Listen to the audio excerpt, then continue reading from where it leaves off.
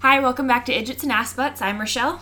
And I'm Lynn, and today we're talking about Season 4, Episode 12, called Criss Angel is a Douchebag. Do you know who Criss Angel is? A magician. Yeah. I looked that up. Oh, okay. Because I wasn't sure. I went to one of his Vegas shows years ago, and it was pretty cool. I really liked his theater that he was doing it in, because it was all, like, dark and gothic with, like, creepy-ass shit everywhere that you could just, like, look in any direction and discover something weird, you know? Yeah. The show itself was pretty good. They messed up on one of the big tricks. And so all of a sudden the curtains closed and we just sat there for 10 minutes like, is it over? Yeah, before they like opened it up again and did some more stuff. That's weird. The whole thing was a little bit weird, but he's known for like, you know, doing weird shit and wearing eyeliner and, you know, all this stuff. I did notice a lot of guy liner on that one. Yeah, the guy in the story, Jeb Dexter, is supposed to be basically a Criss Angel type person, doing the same sorts of tricks and all of that. Okay. I don't know that I necessarily think he's a douchebag.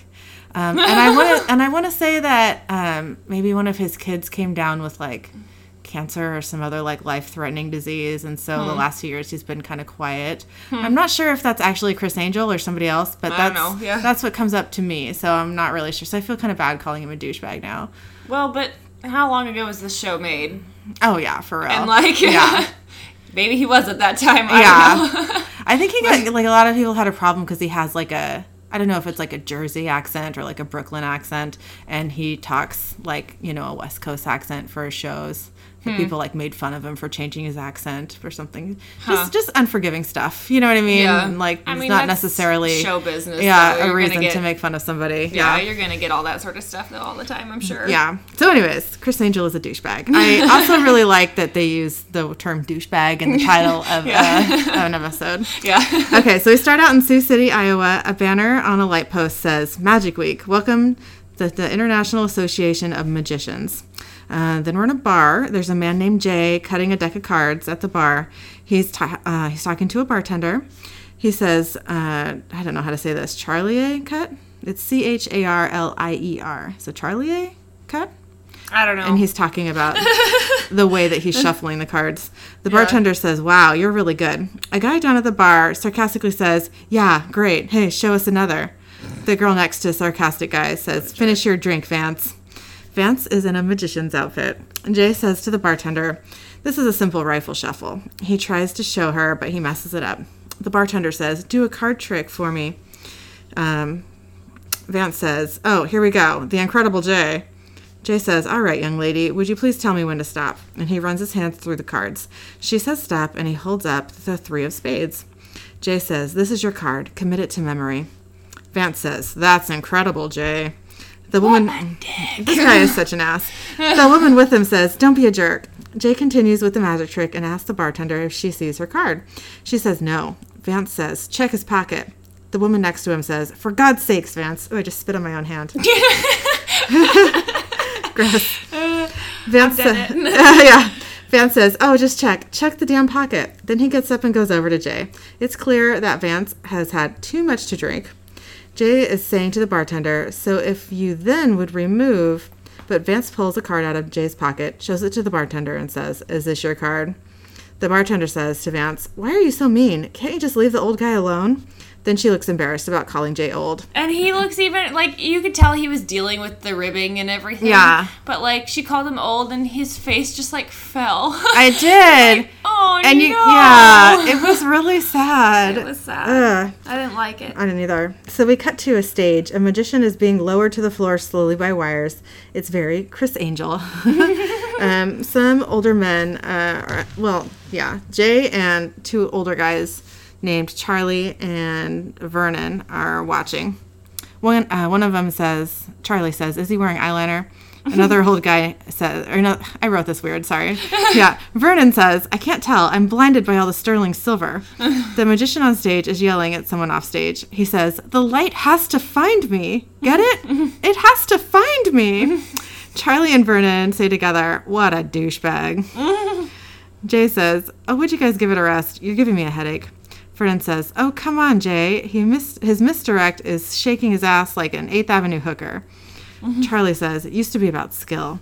Jay says, yeah, it used to be. Listen to the two of you. It's pathetic. Bitter old men talking about the glory days. You know what? This douchebag isn't the joke. We are. Charlie says, hey, who you calling joke?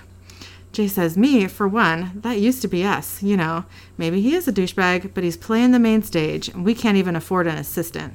What the hell are we doing? Charlie says, we're doing all right. Jay says, no, we're not. We're sad, we're old, and we're dying. Charlie says, Jay. Jay says, I'm going to do the table of death tonight.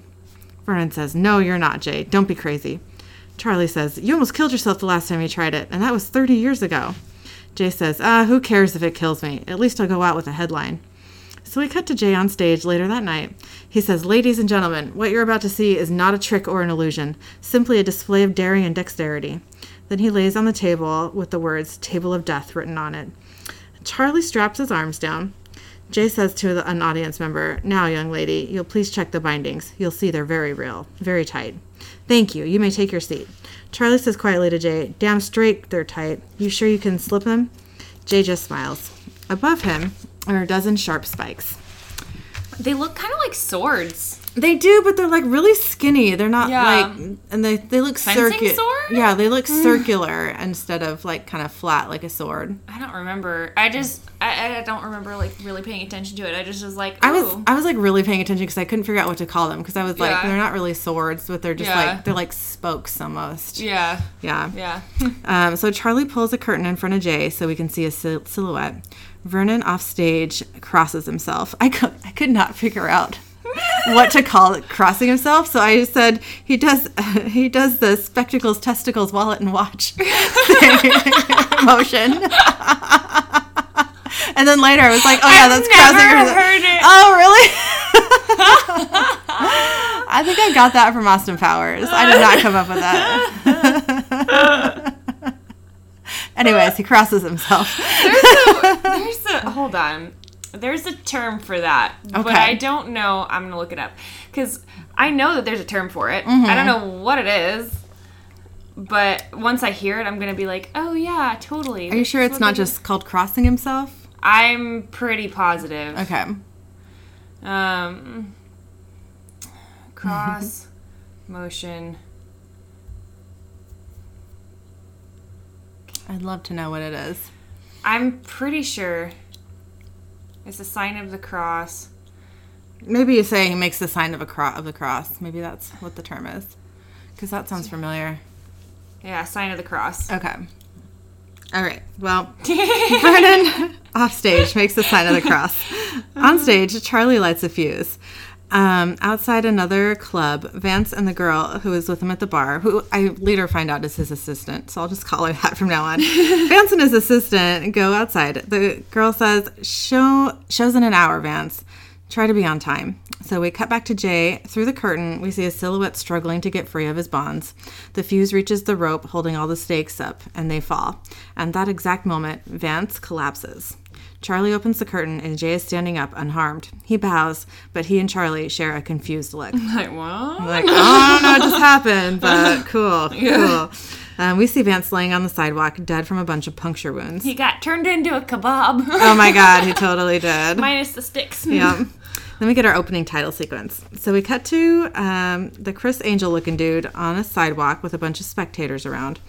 His name is Jeb Dexter. He has a deck of cards and says, okay, this isn't a trick. I don't do tricks. This is a demonstration about demons and angels, love and lust. Sam and Dean are watching dressed in suits. Dean says, what a douchebag.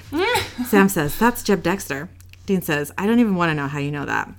Sam says, he's famous, kinda. Dean says, for what, douchebaggery? I wonder how many times the term douchebag comes up in this episode. We should have counted. Yeah, because it's a lot. I love it. Jeb says to the crowd, no matter how messed up it gets, don't touch me, okay? For your own safety. Then he starts gasping and yells, go back to hell, demon! And the cards fly out of his hands. One of the cards is stuck to the glass of a shop window next to him. He runs his hand over the glass so we can see that the card is actually on the inside of the glass. He says to a bystander, is this your card? And the crowd starts clapping. Dean says, oh, you gotta be kidding me. A fake demon possession? I can't believe people actually fall for that crap. Sam says, it's not all crap. Dean says, what part of that was not a steaming pile of BS? Sam says, okay, that was crap, but that's not all magicians. It takes skill. Dean says, oh, right, I forgot. You were actually into this stuff, weren't you? I mean, you had like a deck of cards and a wand. Sam says, dude, I was 13. It was a phase. He was a baby wannabe magician. Yeah, I had like a card trick phase when I was maybe like 7 or 8, where I was into it for like 2 months. I think my extent of tricks was taking a quarter and trying to get people to roll it down their nose and like coloring it with lead on the ridges, you know, and so they roll it down and they'd try it a bunch of times and have like a bunch of lines on their faces. Yeah, that's messed up. That was my version of trying to do a trick of any variety. Oh, that's mean. But it was more of like a trick rather than like an illusion. Right. Yeah, I only did some card tricks. I can't remember any of them now, but I thought this was a fun time. Dean says, it bugs me. Actually, it offends me. You know, playing at demons and magic when the real thing would kill you bloody. Sam says, like a guy who drops dead of 10 stab wounds without a single tear in his shirt. Dean says, that's what I'm talking about. So we cut to Vance's assistant. She's packing up his stuff and talking to Sam and Dean. Dean says, so did your boss have any enemies that you know of? She said, Vance had plenty of enemies. He would steal from other magicians all the time. Sam asks, what would he steal? She says, stage effects, close-up techniques, anything he could get his hands on. Dean asks, is that enough to get him killed? She says, these guys take this stuff pretty seriously. Dean asks, did you find anything weird in Vance's stuff? And she said, a matter of fact, I did. She pulls out a tarot card that shows a body being stabbed by a bunch of swords. Sam says, I'm guessing this didn't belong to Vance. She shakes her head and says, he hated card tricks, never wanted them around, let alone in his precious cape. So we cut to Jay alone in his hotel room. Someone knocks on the door. It's Charlie. He says, you gonna tell me how you did it? Jay says, did what? Charlie says, you know what. Jay says, the great ones never give away the how. Charlie says, yesterday you were sad, old, and dying. Today you're one of the great ones. Come on, this is me you're talking to. Jay says, you didn't think I could do it. Charlie says, no, Jay, I didn't. You're my friend, my best friend. I just didn't want to see you get hurt, that's all. Jay says, Charlie, you want to see something? Look at this. Jay has a deck of cards. He does some maneuvering and pulls out 3 aces. Charlie says, not bad. Jay says, not bad. I've been working to pull an ace out of the middle of a deck for years. Just one. And now I can pull 3. Charlie says, you're still missing the ace of hearts. Jay says, I want to do the executioner tonight. Charlie asks, are you trying to get yourself killed? Jay says, it's just a rope slip. Charlie says, Houdini wouldn't try the executioner. Jay says, exactly. Think about it, Charlie. If I can pull this off. Charlie says, I think you're pushing your luck. Jay says, it wasn't luck. It wasn't. Here, stand over there. Let's not end up like this, Charlie. Is that right? Let's not end up like this? Yeah, I guess so. Okay, that's what I wrote. A couple of old farts doing birthdays and bar mitzvahs. They laugh. Charlie says, it beats dying. Jay says, does it? Charlie says, I would do anything for you. You know that. But I will not watch you die. I'll miss that show. Jay says, no, you'll be there. You're always there for me. Check your pocket. Charlie does and pulls out the ace of hearts. They laugh, and Charlie says, that's good, Jay. That's pretty damn good. Jay says, I can do it, Charlie. I want to do it. Please. Charlie smiles and nods. So we cut to a club. The stage has a sign that says, The Incredible Jay. Jeb is on the phone with someone. He says, it's a lame gig. I'm in a Fleabag hotel doing this man of the people crap and freaking angels in Vegas doing Cirque du Soleil. That should have been mine. All right, boys, get it in gear. I don't have it all day. Vernon and Charlie are sitting nearby. Dean walks up and asks, you Vernon Haskell? Vernon says, who's asking? Dean says, Federal Agent Ulrich, looking into the death of Patrick Vance. At another table, Jeb is sitting down with Jay. They're being videotaped. Jeb says, I'm Jeb Dexter, and this is Devil Twist. That sounds weird. It seems like it should be Devils, but I don't know. It's Devil Twist. Yeah, that's weird. We'll go with it. Yeah. We're chilling at the International Magicians Convention, which is a dope chance to tip my hat to the wicked cats who came before me. Smoking hot effects last night, Jim. Jay says, Jay. Jeb says, huh? Jay says, my name is Jay. Jeb says, yeah, whatever. We can loop it later. Vernon says, what a douchebag.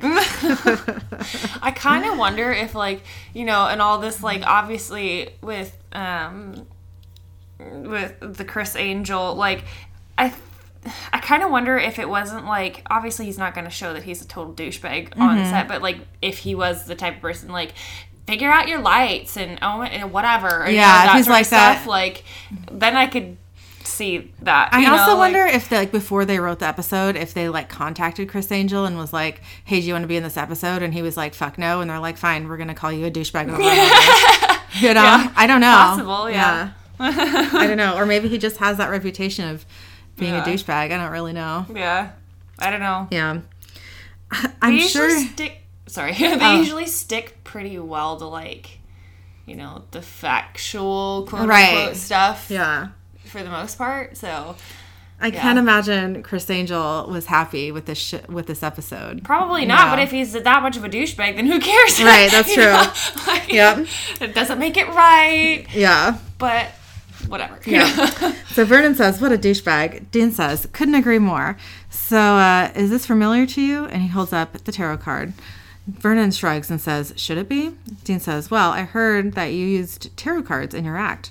Vernon says, my act? And he laughs and says, that was a long time ago. I haven't touched a deck in years, you know. Dean says, do you know someone that might use them now? Vernon says, well, there's a guy down on Bleecker Street. Bleecker Street? I think it's Bleecker Street. Charlie says, oh, yeah, he peddles that kind of specialty stuff. Dean asks, did he have a problem with Vance? Vernon says, matter of fact, Vance crossed him about a year ago.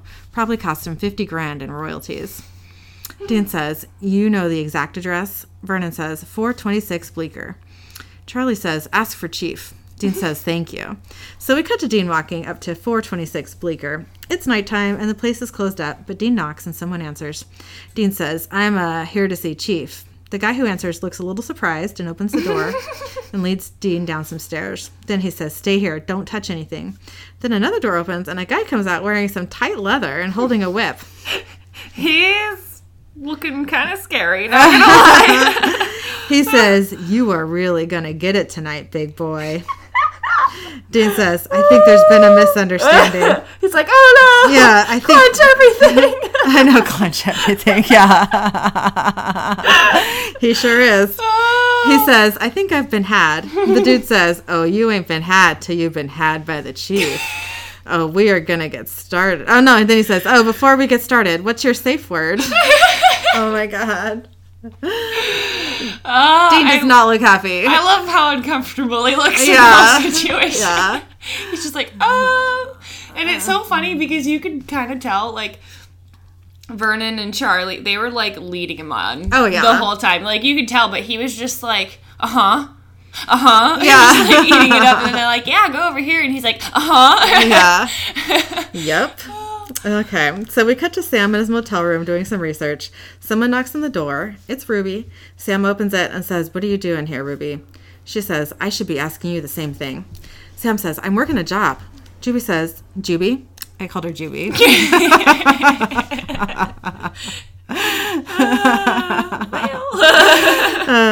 Ruby says, the whole world's about to be engulfed in hellfire and you're in Magician Town. You're in Magic Town, USA. Sam says, you got something against magic? Ruby says, that would almost be funny if 34 seals hadn't been broken already. 34, Sam. That's over halfway. The angels are losing this war. Every day is one day closer, and if someone doesn't do something soon, Sam says, and that someone is me? Ruby says, who else would it be? Sam says, I don't know where these seals are. I don't know squat. So why don't you tell me where you'd like me to start? Ruby says, well, you can quit dicking around for one. Bigger fish, Sam, and if the seals are being broken, you might want to go after the one doing the breaking. Sam asks, Lilith? Ruby says, cut the head off the snake. You're the only one who can stop her, Sam, so step up and kill the little bitch. Sam says, oh, I'm game, believe me. It's not the psychic thing I got a problem with. Ruby says, yeah, I know what you got a problem with, but tough. It's the only way. Sam says, no. Ruby says, you know, this would all be so much easier if you just admit to yourself that you like it, that feeling that it gives you. Sam says, you don't know what you're talking about. Ruby says, oh, I don't, huh? Fine. It's simple. Lucifer rises. The apocalypse starts. You think that you have demons on your hands now. People are going to die, Sam. Oceans of people. So just let me know when you're ready. And then Ruby leaves. I think it's kind of weird. Like, that Ruby is a demon is wanting to, like, save the planet, you know? It is weird, yeah. And just because she remembers what it's like to be human, that's her reason for it all. Yeah. Yeah. Yeah. I think it must be pretty clear that she has a different agenda. At this point, probably, yeah. Yeah. Yeah. Mm-hmm. But don't want to, you know. And they are alluding to something that Sam needs to do to help him exorcise demons. Yeah. And I think they might have alluded to it in the last episode too. But I'm not sure when we find out what that is. I think it's late. It's either later in this episode or it doesn't happen in this episode, yeah. No, it's not in this episode, no. I think it might be in one of the coming up ones, couple, maybe. I don't remember. Because I vaguely remember, like, around the time. Yeah, I can't remember what else is going on. You know what I mean? Yeah, I don't remember totally what's going on. But I think it's in the next couple episodes. Yeah. It have to be. It has to be because they're talking about it right now. Yeah, well, but also with other things that happen, like, it has to be in the next couple episodes. Yeah. You know? Okay. I think. So it's coming up. I remember being shocked when I found out what it was. Like, oh, yeah. Yeah, like, this is not okay. Yeah. Yeah. Yeah. Of all the things that it could be, this one is like, this is fucked not up. what I was expecting. Yeah. Yeah. Mm-hmm. So, we cut to Dean meeting Ruby at a club Jay's performing at. That can't be right.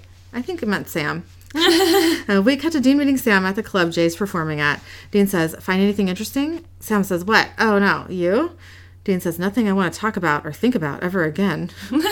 We cut to Vernon and Charlie. Vernon says, he's crazy and you know it. Charlie says he can do it. Vernon says, did you even try to talk him out of it? Charlie says, till I was blue in the face. But I'll tell you, Vernon, there was something in his eyes. Vernon says, in his eyes, you're both nuts. Sam and Dean walk up, and then Dean says, the chief, huh? Charlie says, what's the matter? The chief not your type? Dean says, I could have you both arrested for obstruction of justice. Vernon says, how? You're no Fed. Charlie says, we con people for a living, son. Takes more than a fake badge to get past us. There's a freaking fruit fly in my coffee. Oh, no. Hey, that's the fruit fly. Let him drown. No, he's already dead.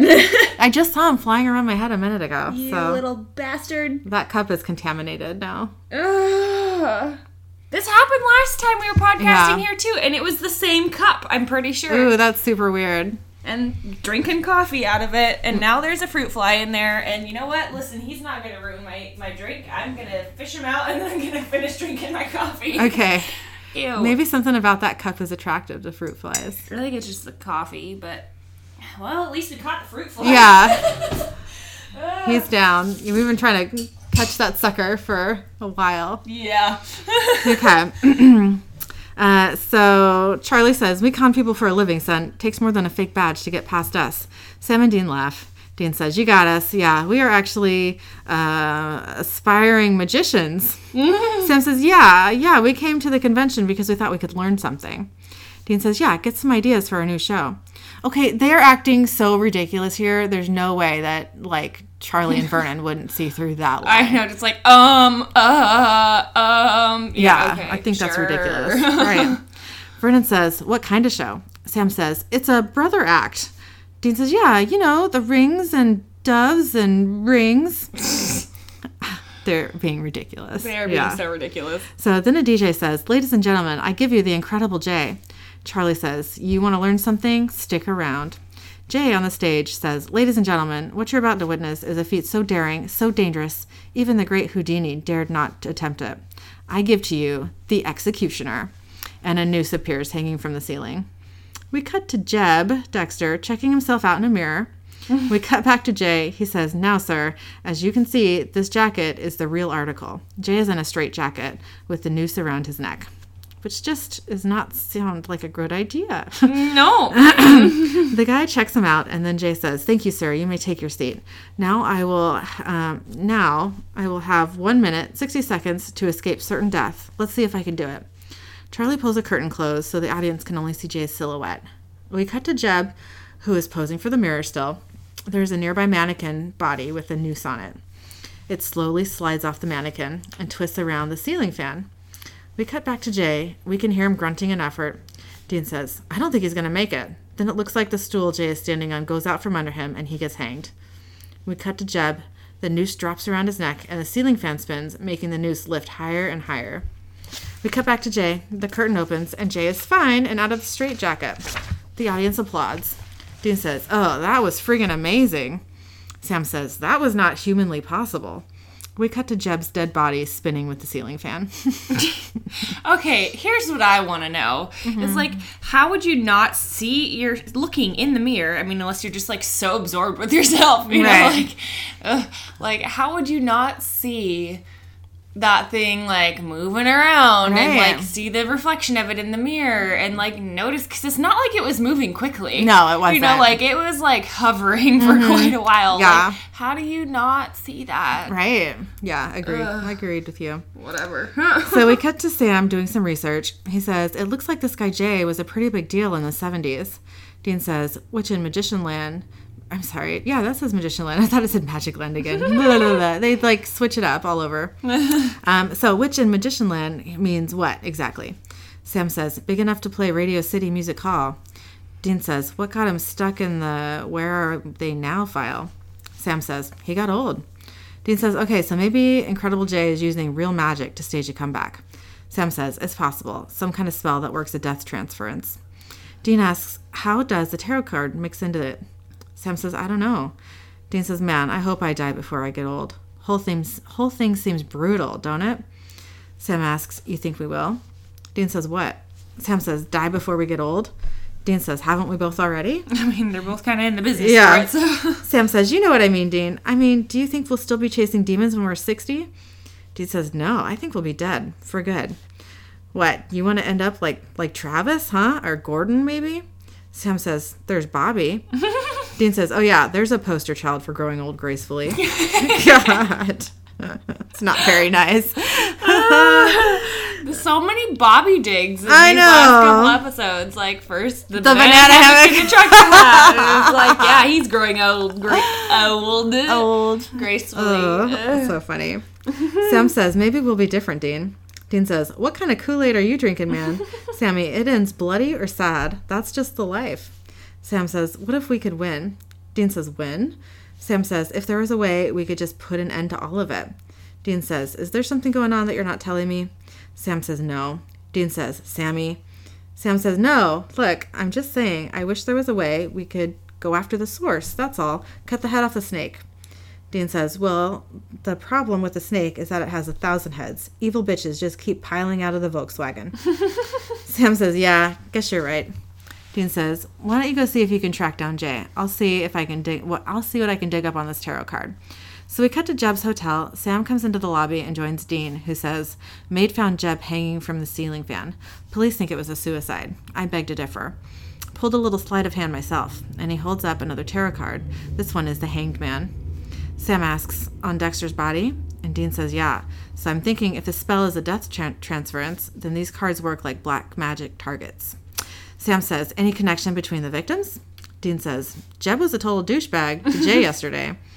Sam says, "Well, what about the first Vic, Vance?" Dean says, "Asked around. Apparently Vance was heckling Jay at the bar the day he was killed." Sam says, "Okay, so Jay sneaks a card into Vance's pocket, does the table of death." Dean says, "And Vance takes 10 swords to the chest." Sam says, "Then Jay slips a noose and Jeb doesn't. Hell of a trick." Dean says, "Yeah, I think it's time we had a little chat with Jay. Any luck tailing him?" Sam says, "He slipped me." Dean says, "He's 60 years old." Sam says, "He's a magician." So we cut to Jay walking into his hotel room. Sam and Dean are creeping behind him. They got their guns out and they kick his door open. Dean yells, "Up against the wall." Jay says, "God, who are you? What do you want?" Sam says, "We know what you've been up to." Dean says, "You've been working some real bad mojo to jumpstart your act." Jay says, "What? I don't know what you're talking about." Sam says, "Look, we know you put a spell on those tarot cards." Dean says, "Messing with real magic." Jay says, "Real magic? Come on, there's no such thing as real magic." Dean says, "Oh, is that so?" Jay says, "Yeah, believe me, I've been around this stuff my whole life. It's all just illusions. It's tricks. It's all fake." Dean says, "Jeb Dexter strung up. Was that just an illusion?" Jay says, "What? Something happened to Jeb?" Sam says, "He was found hanged in his room." Dean says, "Right after you slipped the noose last night." Jay says, "I don't know what you're talking about. Please, just let me go." Dean says to Sam, "Something's not right." Like, hold on. Yeah, Sam says, "Usually they're whipping some badass hoodoo at us by now." Dean says, what do you want to do? So we cut to Jay tied to a chair. Sam says quietly to Dean, all right, so if it's not him, who is it? Dean says, even if Jay's not working the magic, he's still getting the reward. His shows are selling out. Sam says, all right, so then whoever it is, they're obviously in Jay's corner. Dean says, all right, so we got Vernon and Charlie on the list. Anyone else? Sam says, we could just always ask him. They turn to Jay, but he's disappeared out of the chair. You can't tie up an illusionist and expect them to stay there. Exactly. Dean says, guess we should have seen that one coming. Sam says, come on, he couldn't have gone that far. So they leave the motel room. Once they're gone, a door opens inside the room and out walks Jay. I mean, duh, why wouldn't you check the other rooms first? The bathroom, at least. The closet. He was in the closet, right? Yeah, I think so. Yeah. So we cut to Sam and Dean down in the lobby. Sam says, no way he could outrun us. Dean says, maybe he vanished. I mean, he really is good. Sam says, or he found a back door. Just then, a police car rolls up outside and a cop rushes in.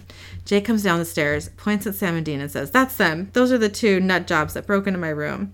2 cops are there. One says, freeze, hold up, hands where I can see him. We cut to Jay and Charlie hanging out and getting ready for a show. Jay says, they said my act is killing people. They said I was using real magic and that I was casting spells on tarot cards. Charlie says, real magic? Those guys are nuts. You're lucky to be alive.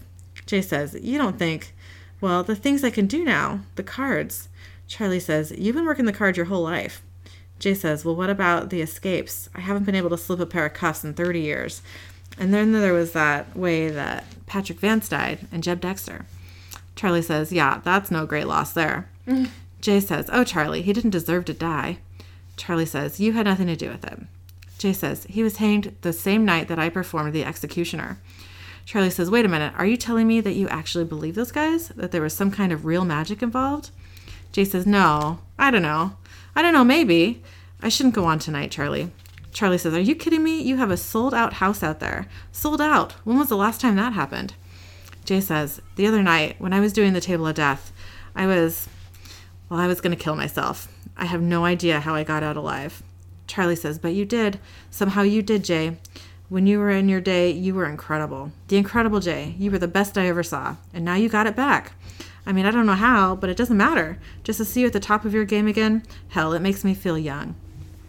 Jay says, but Charlie says, no buts, Jay. This may be manna from heaven. I don't know. But whatever it is, you don't throw it away.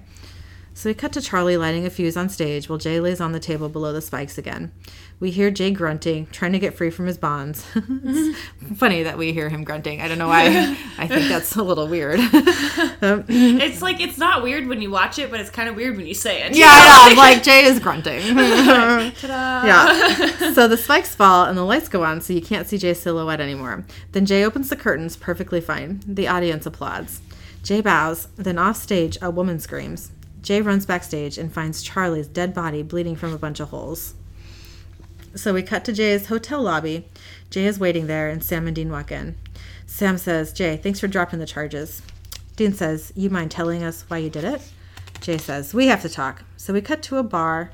Jay says, I was just a kid when we first met. All I knew was how to cheat at cards. Charlie got me out of more scrapes than I can count. Hell, I would have been dead by the age of 20 if it hadn't been for him. He was more than my friend. He was my brother. Sam says, I'm sorry, Jay. Jay says, look, I should have listened to you guys when you told me that my show was killing people. Dean says, well, you weren't the one pulling the trigger. Jay says, yeah, but someone did, and I want to find out who did this to Charlie, so I'll do whatever you guys say. Just tell me what to do. Sam says, Jay, whoever's doing this, they like you. They're probably close to you. Did Charlie and Vernon get along? Jay says, no, it's not Vernon. Dean says, he's the only one that makes sense. Sam says, Charlie and Vernon were your family, Jay. Dean says, and now Charlie's gone. Jay says, yeah, but they butted heads sometimes, but Vernon could never do something like this. Dean says, see, the thing about real magic is it's a lot like crack. People do surprising things once they get a taste of it. Jay says, you better be damn sure about this. Vernon's all I got left. So we cut to Vernon watching TV in his room, and not looking sad that one of his best friends just died. Yeah. I thought that was a little bit weird. It was a little bit weird. It was just kind of like, yeah. And you think that, like, Vernon would be hanging out with Jay, so they could be together in their time of loss. You know what I mean? I just thought that was a little strange. So anyways, Vernon is watching TV in his room. The phone rings and he answers it. And he says, yeah, okay, I'll be there in 2 shakes. I got something to tell you anyway. Then he hangs up. After he walks out of his room, Sam and Dean lockpick their way in. There's magic paraphernalia all over.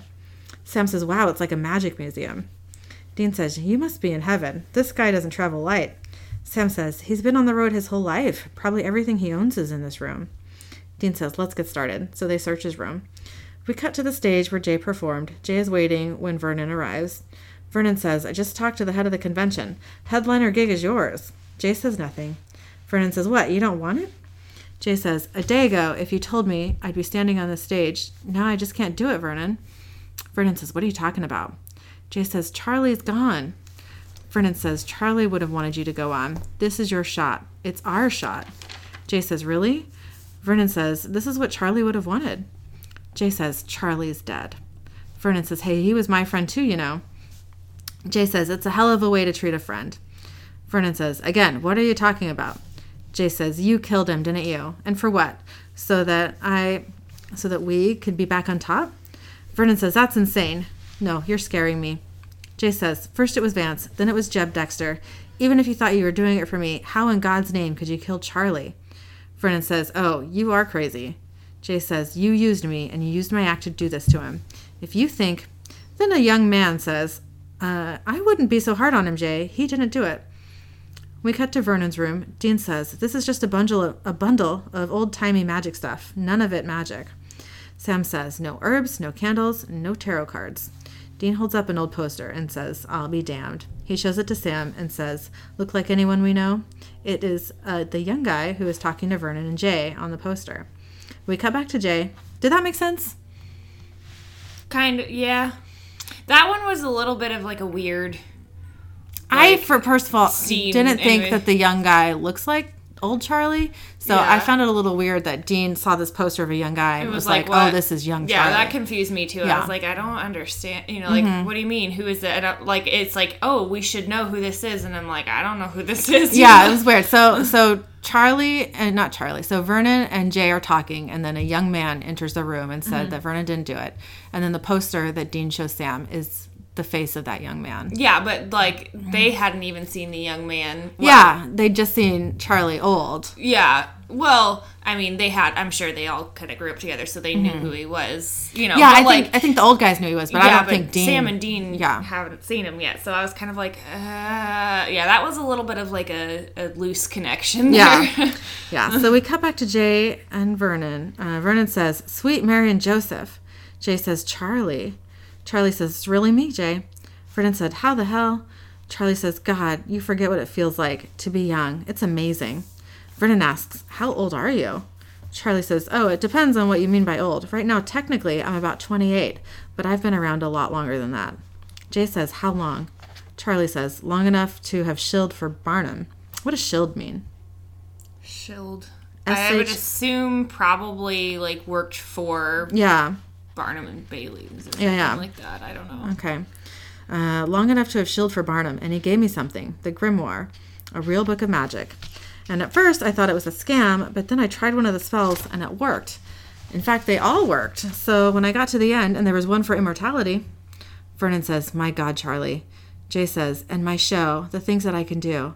Charlie says, "Different spell, but it gives you a little taste of what's possible." Then he pulls out a tarot deck out of his pocket. Vernon reaches for them, but Charlie says, "Oh no, I wouldn't touch these, Vernon. They're still radioactive." Jay says, "You killed Vance and Jeb Dexter." Charlie says, "What? You think this is a parlor game? You were being humiliated by those punks. A washed-up old man who couldn't even defend himself." Jay says, "You used me to do these terrible things." Charlie says, "I used them to give you a gift. And you wanted it, Jay. I saw it in your eyes." Jay says, "No, I never wanted that. I never wanted this." Charlie says, "You were ready to kill yourself. I saved your life." Vernon says, "Is that right, Jay?" Charlie says, "I was there for you, like I've always been, like I always will be. Come with me, both of you. You think the first time around was good? The second time's even better. All the know-how, none of the aches and pain." Vernon is nodding, but Jay says, "No, I won't do this. I won't." Charlie says, "I've never made this offer before, but then again, I've never had friends like the two of you before. Let me do this for you." Jay says, "And who else has to die so that we can live forever? What's the price tag on immortality?" "This isn't right, Charlie. What you're doing, you know that. Somewhere, you know that." Charlie says, "I know I don't want to come back alone, to start all over alone." Vernon says, Jay, we can be young again. Charlie says, the three of us together, vital and alive, forever. Then Sam and Dean bust in. Dean says, not so fast. I ain't Gutenberg, and this ain't Cocoon. They've got their guns out, and Dean motions for Jay and Vernon to get away from Charlie. Dean says, immortality. That's a neat trick. Charlie says, it's not a trick. It's magic. Then a noose drops down around Dean's neck and lifts him off the ground. Sam shoots at Charlie, but Charlie spits it out and says, hey, bullet catch. Been working on that. Then Charlie vanishes and reappears in a different spot. Dean yells, get him. Sam says, let him go now. Charlie says, just leave me and my friends alone. Sam says, I said now. Charlie says, all right, I will give it up. The spells, the hexes. This is the last time, I promise. Sam tries to hit him, but he vanishes and reappears behind him. Charlie throws Sam onto one of the magic tables, and the bindings clamp around Sam's wrists. The rope holding up the spikes starts to break. Then Jay stabs himself in the stomach, which makes the wound appear in Charlie instead of Jay. Jay pulls out the deck of tarot cards from his pocket, and Charlie pulls out a single card from his own pocket. Charlie says, you picked these strangers over me. Then Charlie collapses, and we see the card in his hand is the magician. Sam's wrist clamps release, and Dean is lowered to the ground. Sam gets up and out of the way, and the spikes come crashing down. He says, you okay? To Dean, who is coughing. Dean says, yeah, I'm all right. So we cut to Jay shuffling cards at a bar, looking very depressed. Sam and Dean walk in. Dean says, hey, Jay, we wanted to thank you for what you did yesterday. Jay says, I killed my best friend yesterday, and you want to thank me? Sam says, where's Vernon? Jay says, he doesn't want to speak to me again after what I did to Charlie. But, like, okay, that's the dumbest thing, because, like, he obviously knew that what Charlie was doing wasn't right. Like, yeah, could you be disappointed that he's gone now? Sure, but, like, it was either gonna be him, who is clearly doing something wrong and has lived multiple lives at this point, or, you know, somebody who's didn't deserve it, you know? Like, yeah, Vernon clearly cares more about being young again than he does about killing people. Yeah. So that just kind of shows his character. Yeah. You know? So he was hoping to go. Yeah, he was in. He was all in. Yeah. Dean says, listen, Jay, you know Charlie was never going to give up what he was doing, ever. You did the right thing. Jay says, are you sure about that? You know, Charlie was like my brother, and now he's dead, because I did the right thing. He offered me a gift, and I just threw it back in his face. So now I have to spend the rest of my life old and alone. What's so right about that? Then he goes up to leave. The bartender notices some cards on the bar and calls out, Jay, your cards. Jay says, throw them away, and he leaves. Aww. It's so sad. I don't like it. God, what a fucking depressing episode. It really is. Yeah. Dean says to Sam, well, I don't know about you, but I could go for a beer. Sam says, I'm going to take a walk. So we cut to Sam opening a car door. Ruby's in the driver's seat. Sam says, okay, I'm in. And then he gets in the passenger seat. Ruby says, what changed your mind? Sam says, I don't want to be doing this when I'm an old man. And they drive away, and credits. Okay, so my thoughts is the first one was like, okay, Jay, the old guy, like the older guy, like looks so familiar, and I figured out it's because he's in Rocky Horror Picture Show. Oh, really? Yeah. That's so funny. I was looking it up because I was like, this is not like he's in Rocky Horror Picture Show, and the other ones I haven't seen. Like what? What are some other?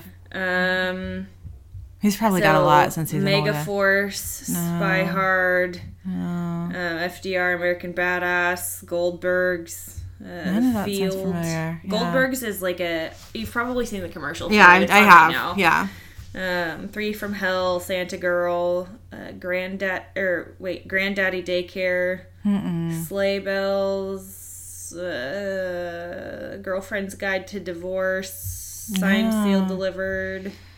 Yeah, I don't know. Yeah. He's in the Lego movie. Oh, well, no. No. Lego The Incredibles, and then also Incredibles 2. Okay. He's in Will and Grace, apparently. Wow. Yeah. But yeah, so he's in a few He did seem things. very familiar. But Rocky Horror Picture Show, I was like, I know that guy's face. Yeah. And I've only seen Rocky Horror Picture Show like one time. Yeah, me too. But, ta-da! I liked it. I don't know why I haven't seen it more. But, I don't know. I think the one time I saw it was, when did it was not that long ago. It was like maybe a couple years ago, and it was just like playing on TV or something like that. Yeah. And so I saw it. I saw the you know how ABC's been doing a lot of, like, live versions of, like, Grease and Rocky Horror Picture Show and all that sort of stuff. Like, it's just not as good, you know? Like, I agree with obviously the original is going to be probably the best. Yeah. But, like, I was kind of disappointed. Like, I was really disappointed with, like, the, what they did with, what's the Christmas Story? Mm-hmm. Like, okay, I really like that movie. I think it's hilarious. Yeah. But it's definitely not politically correct. Oh, yeah, for sure. But also, at the time, that was just funny. And it is still funny. It's just not, like, you know, PC anymore or whatever. And so they changed it so much to be, like, PC that it was just, like, this is the dumbest thing. Yeah. You know? And, like, just, that's like, too bad. It was not... You know, they hinted to it or whatever, but they were just like, I don't know. They just changed it too much for it to be good anymore. Right. You know? I get it. But anyways. That's too bad. Yeah. So, that was that. Also, like, Sammy, if you're having to sneak around, you probably shouldn't be doing it. Yeah, you know? Like, exactly. Come on. He thinks he's doing the best thing. But, like, if you're having to sneak to do it, it's probably not actually the best thing. Exactly. You know, like, exactly. I just don't even know. Also, like, I was confused by the whole, like, straitjacket noose thing. Because, okay, here's the thing. And, like, your arms are twisted. Like, they're in a straitjacket. Your arms are, like, buckled behind you, right? And so, to get out of it, you have to, like, wiggle your arms up. Because I've seen somebody, like, here's how to get out of a straitjacket. Remember, you have to, like... get an arm up and over your head and get it out that way. So, like, there's no way that you'd be able, unless in a noose, getting your arms up and over your head, you pull the noose up and over that way. Like, that's the only thing I could figure. But I'm just like, how is that even a thing? Because then you'd just be stuck in a straitjacket with your arms behind your head still. Now they're loose. But, I mean, I guess they'd be maybe loose enough to, like, get the noose off your neck at that point. I don't know. I was just like, this is weird. I don't know, yeah. Maybe that's the point of the trick, that it's almost impossible. But, yeah, I don't know. Also, like, when Jay was laying there on the table before the spikes would fall, and his hands were in the bindings and the clamps, like, how are you supposed to get yourself out of that? Truthfully, like... You can't. You'd have to, like... I mean... You'd have to slip your hands out, but... You'd have to slip your hands out, and you'd have to either have you'd have to have really flexible... Because here's the thing, is in your hand, you've got the thumb joint there, right? So, like, if you didn't have your thumb, then you could slip your hand out pretty easily, because they're all about the same width, you know? And, like, you could kind of, like, curl your hand a little bit and make it fun, you know? But with the thumb... So, a lot of times, I think, like, you just have to, like, dislocate your thumb and, like... slip out and then put it back into place. I don't know. Like, that's the only thing I could think of is, like, the only way to get out of there, unless you had a very, very flexible hand and you could, like, really shove it, you know? But you can't really do... I don't know. I'm, like, putting my thumb as far as it can. Also, how are you supposed to dislocate your thumb without the use of your other hand? You just yank on it hard enough to where it dislocates it. Okay. I mean, that's the only thing I could think of. Yeah, I don't really know. But, yeah. If there's any magicians out there listening to us, please let us know. Or if you know about this. Yeah, we are dying to know. At this point, like, it seems like there's only pain. You know? Like, there's got to be a way to do that where you don't have to break yourself. Right, exactly. But, I don't know. Maybe not. I don't know. Maybe somehow you could, like, move your fingers over to, like, kind of hit the thing, but you wouldn't be able to... You'd only be able to hit it to a certain point. Yeah. Because then you'd have to pull it out. Or maybe the trick is that the clamps are, you know, like, someone could inspect them and it seems fine, but there's a way to open them. You know what I mean? From the... I'm sure. Once your arms are in there, maybe that's the trick. Yeah. Like the easy release button, you know? Yeah, like, something like that. Yeah. I don't know. Anyways, but those are my thoughts. Okay. So what was your favorite moment from... Oh, it's got to be the chief. Yeah. That was pretty... You know, this is such a depressing episode that was really the only moment of lighthearted humor. You know? It was... God, this episode depressed the crap out of me. Yeah, it was not a happy episode. I know. And I was thinking, like, I would say that, like... half of the episodes of Supernatural kind of leave you feeling, like, depressed about things, you know? Yeah. They can be very emotional for sure, but that's why I think I like the show so much, is because it does have that, like, humor. Oh, yeah. You know? Like, there's relief from it, you know? Yeah. But yeah, I don't know. That was my favorite my favorite moment too. Yeah. You ain't been had till you've been had by the chief. Yeah. Yeah. It's like, okay. And he was a big guy. He was not a little dude. And he had his little whip. I know. And Dean looked so uncomfortable. Yeah. Which was just kind of great. But how did those, I mean, where is this taking place? In Iowa? I think it's in Iowa. Like, how did Charlie and Vernon even know about that? If it's just, I mean, you do get the sense that they don't live there. They're staying in hotels, right? Yeah. So how would they even know about that?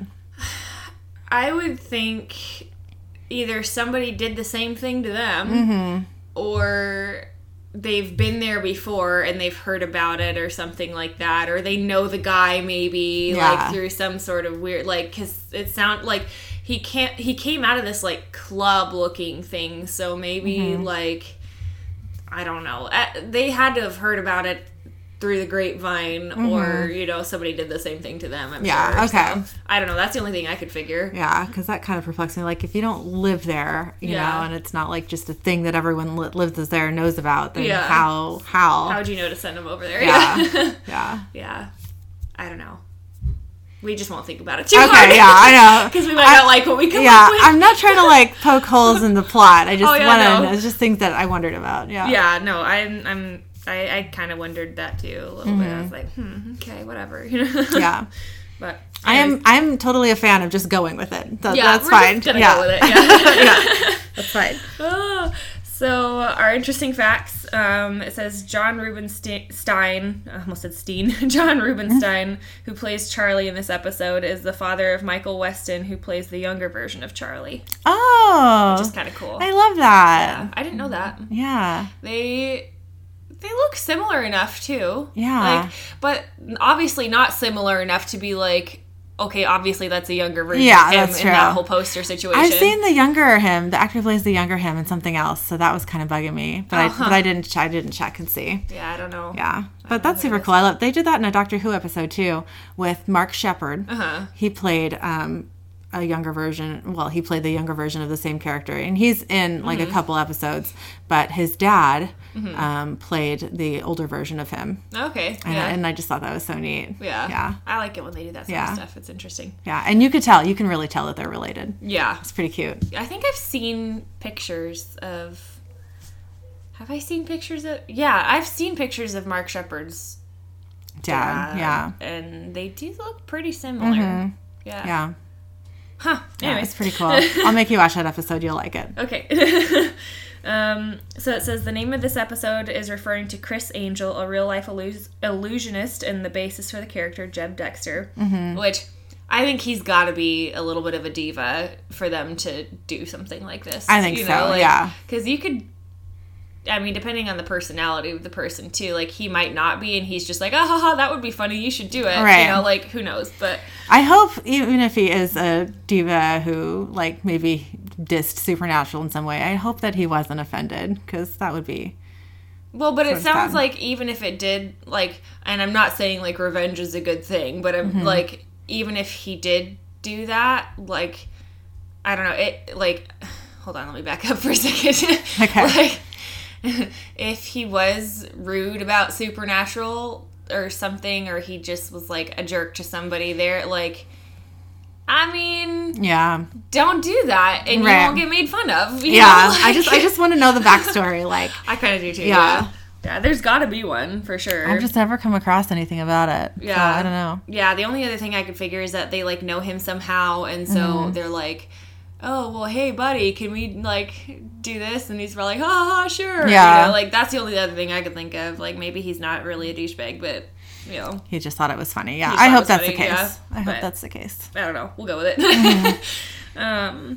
So it says, Vernon and Charlie are named after Di Vernon and Charlie Miller, both famous and well-respected magicians. Cool.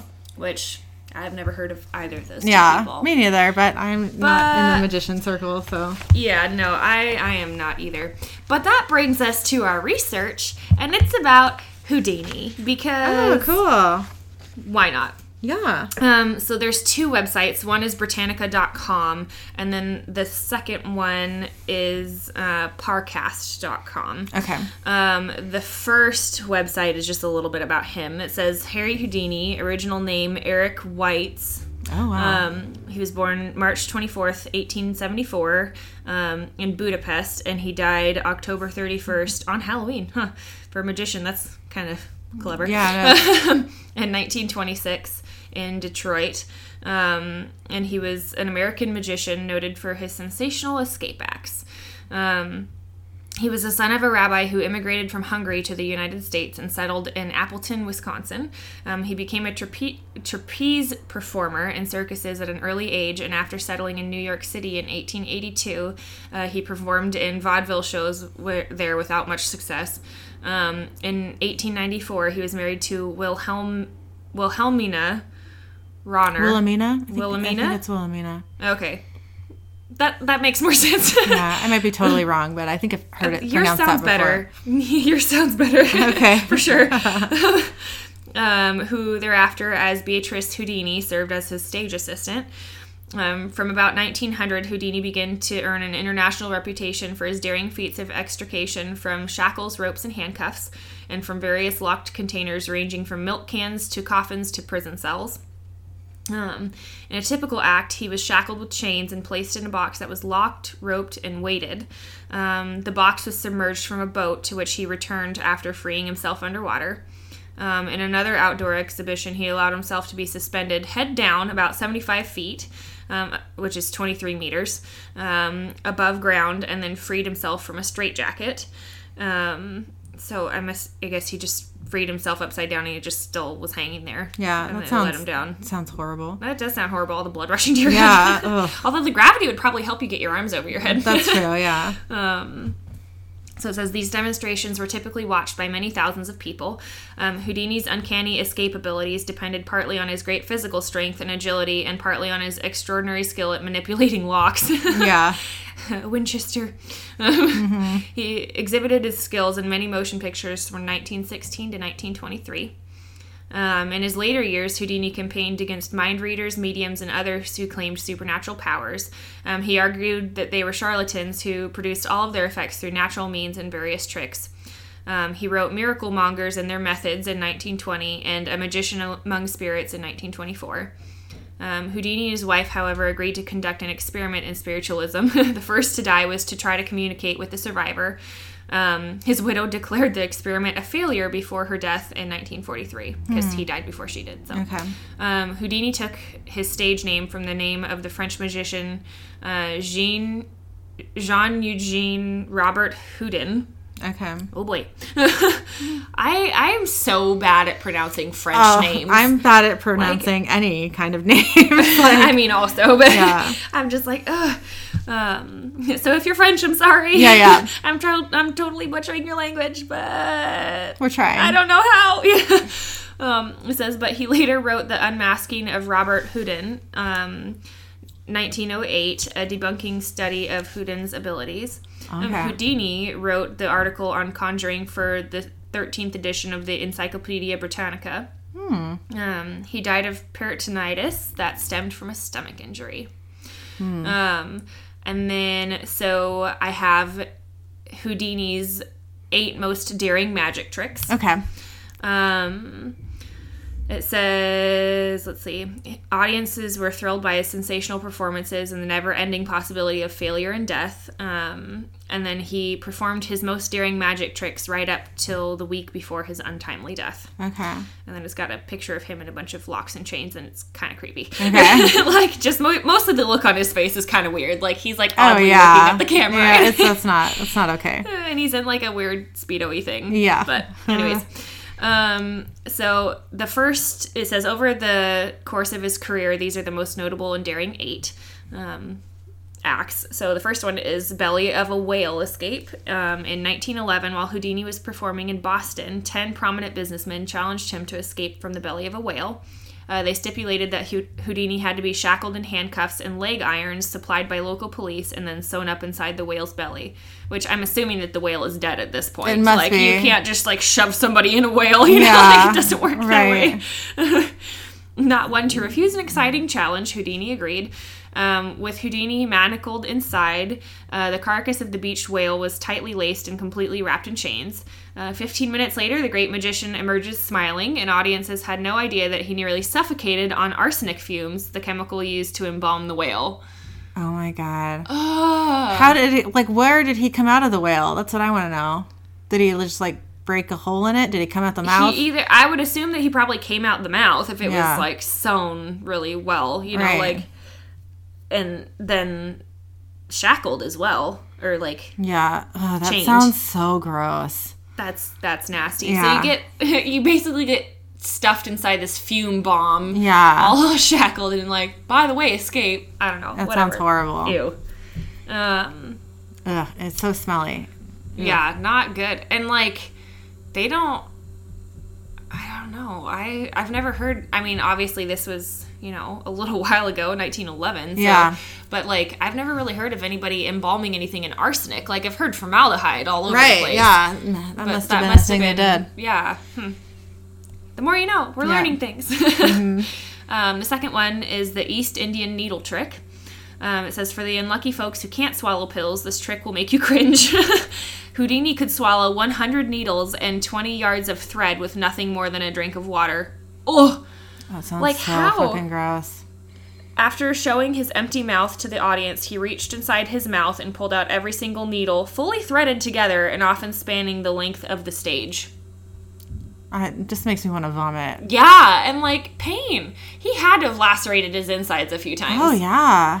Either that or he's just not swallowing it and somehow he's I don't know. What if you got 100 needles? Can you imagine pulling anything out like that? It's such a long thing. Okay. How would you not pull? You know what I mean? Gag reflex. Okay, have you ever? I'm sure this has happened to you. We both have long hair. Have you ever accidentally swallowed a hair? Oh yeah. And then you pull it out, and it's the gaggy. Oh, it just makes me want to gag even thinking about it. It's just the worst thing. Well, it just shows you how much control he had over his own body. And gag reflex for sure. He's not puking all over the stage. Yeah, that is just very upsetting. Oh, I don't like it. I don't either. So the third one is a milk can escape.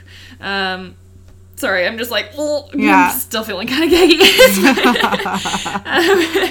So it says, Houdini original act, the milk can, is one of the magician's best known magic tricks, which I watched a show that there was this magician or illusionist or whatever that was trying to replicate a bunch of old illusions and that sort of stuff, and this is one that he did. Okay. It says, the milk can is one of the magician's best known magic tricks. Handcuffed and sealed inside an oversized milk can filled with water, failure to escape meant drowning. Adding to the suspense, Houdini's inviting members of the audience to hold their breath along with him. Okay. So you get a bunch of people passing out left and right. It says later performances featured the milk can locked inside a chained or padlocked wooden chest because the plain old milk can trick apparently wasn't dangerous enough. Okay. It's we'll lock you in this thing, which is locked in a thing that is filled with water, whatever. Or no, sorry, the thing, that's backwards. Locked in a thing filled with water that is also locked in another thing. There we go. Okay. That's what I was going for. Hi, Steve. Steve's hello. He's talking to us. Hi, come here. Oh, I almost dropped you. That was kind of a weird thing. So number 4 is the overboard box escape. It says, within 57 seconds, Houdini escaped from a packing crate weighed down by 200 pounds of lead in the New York's East River. Oh, God. And of course, it wouldn't be a classic Houdini trick without handcuffs, leg irons, and a crate with the lid nailed shut. When the crate was pulled out of the water, observers found it to be completely intact with Houdini's discarded manacles inside. Jeez. That's weird. I don't like it. I have a hard time watching these type of things. I do too. I went to Vegas once and we saw, it was a variety show. Mm-hmm. And one of them was this big clear box, with a guy, shackled inside and trying to get himself out. It was filled with water. And it went well beyond 3 minutes of him being in water. And I just got really fucking nervous. Yeah, because at that point, I'm sure that whoever was doing it had plenty of training. Oh, yeah. He was fine. He got out in time and, whatever. But it just... Well, I mean, it's just as far as holding the breath. Yeah, yeah. But I just can't. I learned a lot about myself watching this. And that is that I don't like to watch this kind of shit. Yeah, I don't either. I watched that one show where the guy was, like, replicating a bunch of different stunts and all that. And, like, no. Yeah, it makes me too anxious. Yeah, I can't. Right. I can't do it. Yep. And I'm not...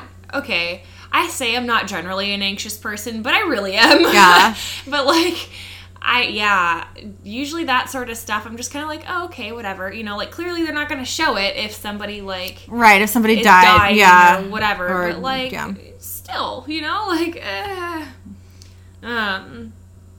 So, there is... This next one, the buried alive stunt, was also something, I don't know if it was from him or somebody else did it too, that this guy did. I don't even remember what his name was. I think it was on, like, Netflix or something. Okay. And it was, like, Escapes, or I don't even remember what it was called, but it was interesting. And part of the show was, like, he was going around, like, you know, doing, like, researchy type stuff and, like, training and that sort of stuff, so you got to see a little bit of that, but don't you dare get on the table, sir. But, yeah, he's just got to have his arms on the table. Yeah, he's looking at me. You're a cutie, Steve. He's like, somebody pet me! You should take a picture. That's kind of cute. I will take a picture. Anyways, so the buried alive stunt, it says the first time Houdini performed a buried alive stunt, it very nearly killed him.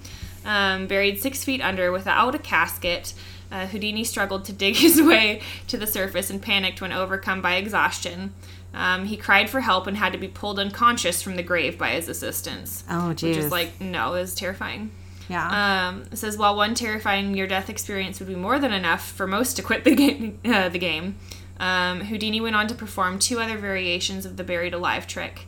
One required him to be sealed inside a coffin while submerged underwater for 1.5 hours. Oh, gosh. Jesus. No. Mm-mm. Another had him strapped in a straitjacket, sealed in a casket, and buried in a large tank filled with sand. Third time's a charm. Yeah. Number 6 is Escape from Murderer's Row.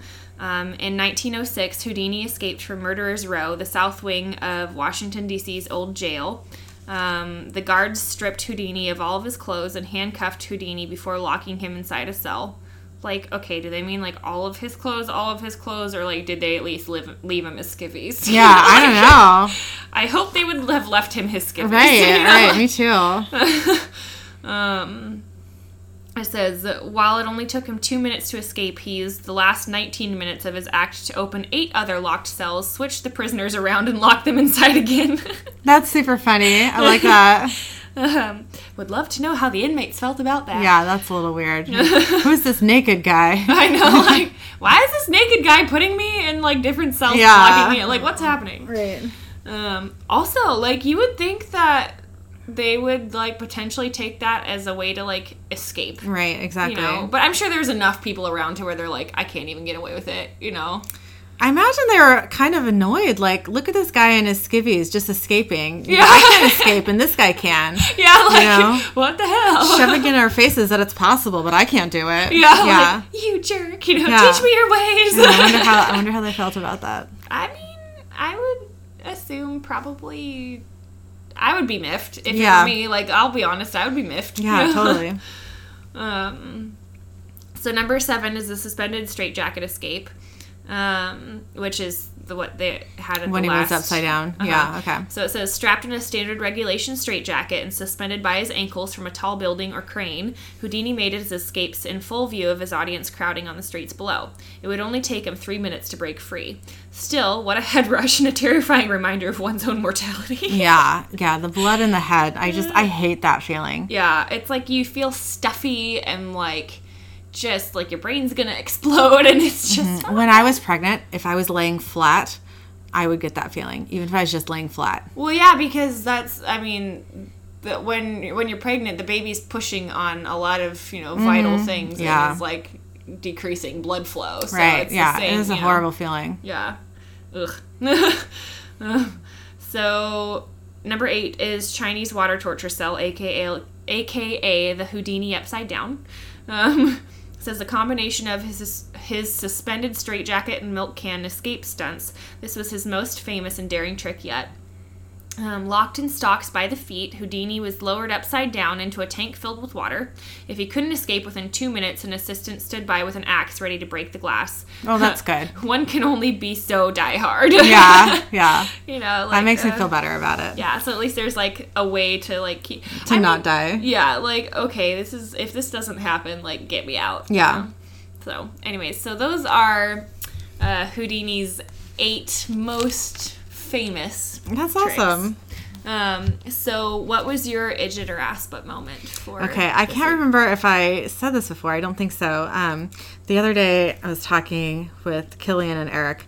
Well, they were having an argument. I don't remember about what, but Killian, you know, being a 4-year-old, was acting like a 4-year-old and kind of started to like scream and tantrum. And Eric just like screams back at him, right?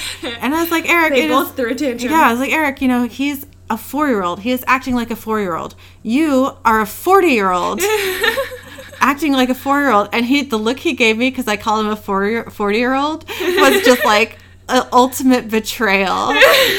Because he's 37. But listen, I'm the same age as him. So calling him a 40-year-old is calling myself a 40-year-old. But the look on his face was just priceless. It was like, just amazing. Excuse you. Yeah, he was just like...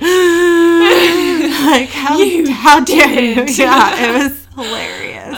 When I was being an ass butt. But, okay, act like an adult. You know, it's our job when a kid has a tantrum to, you know, help him calm down, help him understand how he's feeling, you know, and like make it, on, not freak out back, because that's not going to help anything. You know, and at that point, you're both just freaking out. You know? Yeah, act your age and help him out. Help him deal with his big emotions, you know? Otherwise, he's never going to learn how to not tantrum, right? So, anyways, it was just a whole thing. God. Yeah. What was your idjit or ass butt moment? So mine was not quite as exciting, but I felt pretty stupid. I felt like I looked like an idjit. So I went to... Okay, the last 2 times I've gone to any variety of a store, I feel like I'm just confused. You know, like there's nothing, you know, and I walk back and forth and I'm like, oh my gosh, you know, and so I'm like going from aisle to aisle, and then I'm like, oh, I need to get this and this and this and this or whatever, and I'll have a list. And then I'm like, okay. And so I go to one aisle, and there's like something else in the aisle, but then I like can't find it, so I assume that it's in another aisle, and I literally just end up spending way more time in any store than what I should, because I'm going back and forth and like revisiting aisles, sometimes 3 or 4 times, trying to find whatever it is, and I'm just like, this is Safeway, it's not that hard, you know? Like, I don't understand what's happening, but just like, and then I'm wandering back and forth, like going by the same people usually multiple times, and you could tell that they're probably just like, what are you doing? You know, like, and I think part of it is I just need to like slow down, because I'm usually just like, I just want to get in there, get out, be done. And so I'm like wandering around, and then I can't find whatever it is that I'm wanting to find, and then so I have to wander by it again, and then wander by it again, and it's just like, okay, but yeah. Are you feeling like anxious when you're doing this? Or like disassociating a little bit? I don't know. I feel like I'm kind of like... I don't know. I feel like I'm kind of like wandering, but then there's just like, I'm just like not all there. Yeah. You know, like I should know where to get off the table. I should know where... I'm not talking to Lynn, I'm talking to Steve. Get off the table. Sorry. But, he's like slowly inching his way, and then he's just like, I'm just gonna stand up and walk now. And it's like, no. Like, you can get on the coffee table if you feel so led. You can get on the couch. You can get on the bed. You don't stand on the kitchen table. Right. Like, no. Right. There's got to be something sacred here. But yeah, like, I don't know. I just feel like I think I get too flustered, and like I want to get in and out of there, and then I'm just like all over the place. You know? So, man, whatever. I don't know. I have a hard time. I've been doing that a lot. Really? Yeah. I have a hard time in some grocery stores that makes me feel like I'm disassociating a little bit and I'm really high. Particularly, like, Fred Meyers does that to me. I wonder if it's, like, the lighting, you know, like, along with my anxiety disorders. It's like, there's too many lights and everybody's looking at me and I don't know what's happening. Yeah, there always gets a point in Fred Meyers where I'm like, I have to leave right now or I'm just going to freak out and lay down on the floor. So, I don't know what's happening. Yeah, Safeway does it to me a little bit. Costco does it to me too. So I wonder if it's just like the high ceilings and like the lights they use. I don't know. I feel like, any grocery store, it's all the same to me. I think I just, like, I want to get in and I want to get out, and I don't want to spend a bunch of time there, and then I just, like, end up spending way more time there because I'm just like, go through, and then I like miss a bunch of stuff, and then I get flustered, and I'm like, where is it? And it's a whole thing. Yeah, I get it. Anyways. Well, try slowing down and see if it still does that. I need to. I just need to, like, take my time. The problem is, though, is that a lot of times I'm, like, going to the store on my way to go to do something, or on my way, you know, and so it's like I don't have, like, a bunch of extra time to spend. Right. But then I end up spending that time anyways because I'm wandering around looking like an idiot. Yeah. So. Oh, I'm sorry. That would be really frustrating. It is what it is. I just need to slow down. Well, thank you so much for listening to our podcast. You can email us at idgitsandasputspodcast@gmail.com. The word "and" is spelled out. Or visit our Facebook page, Idgits and Asputs, a Supernatural Podcast. Thanks again. Thank you.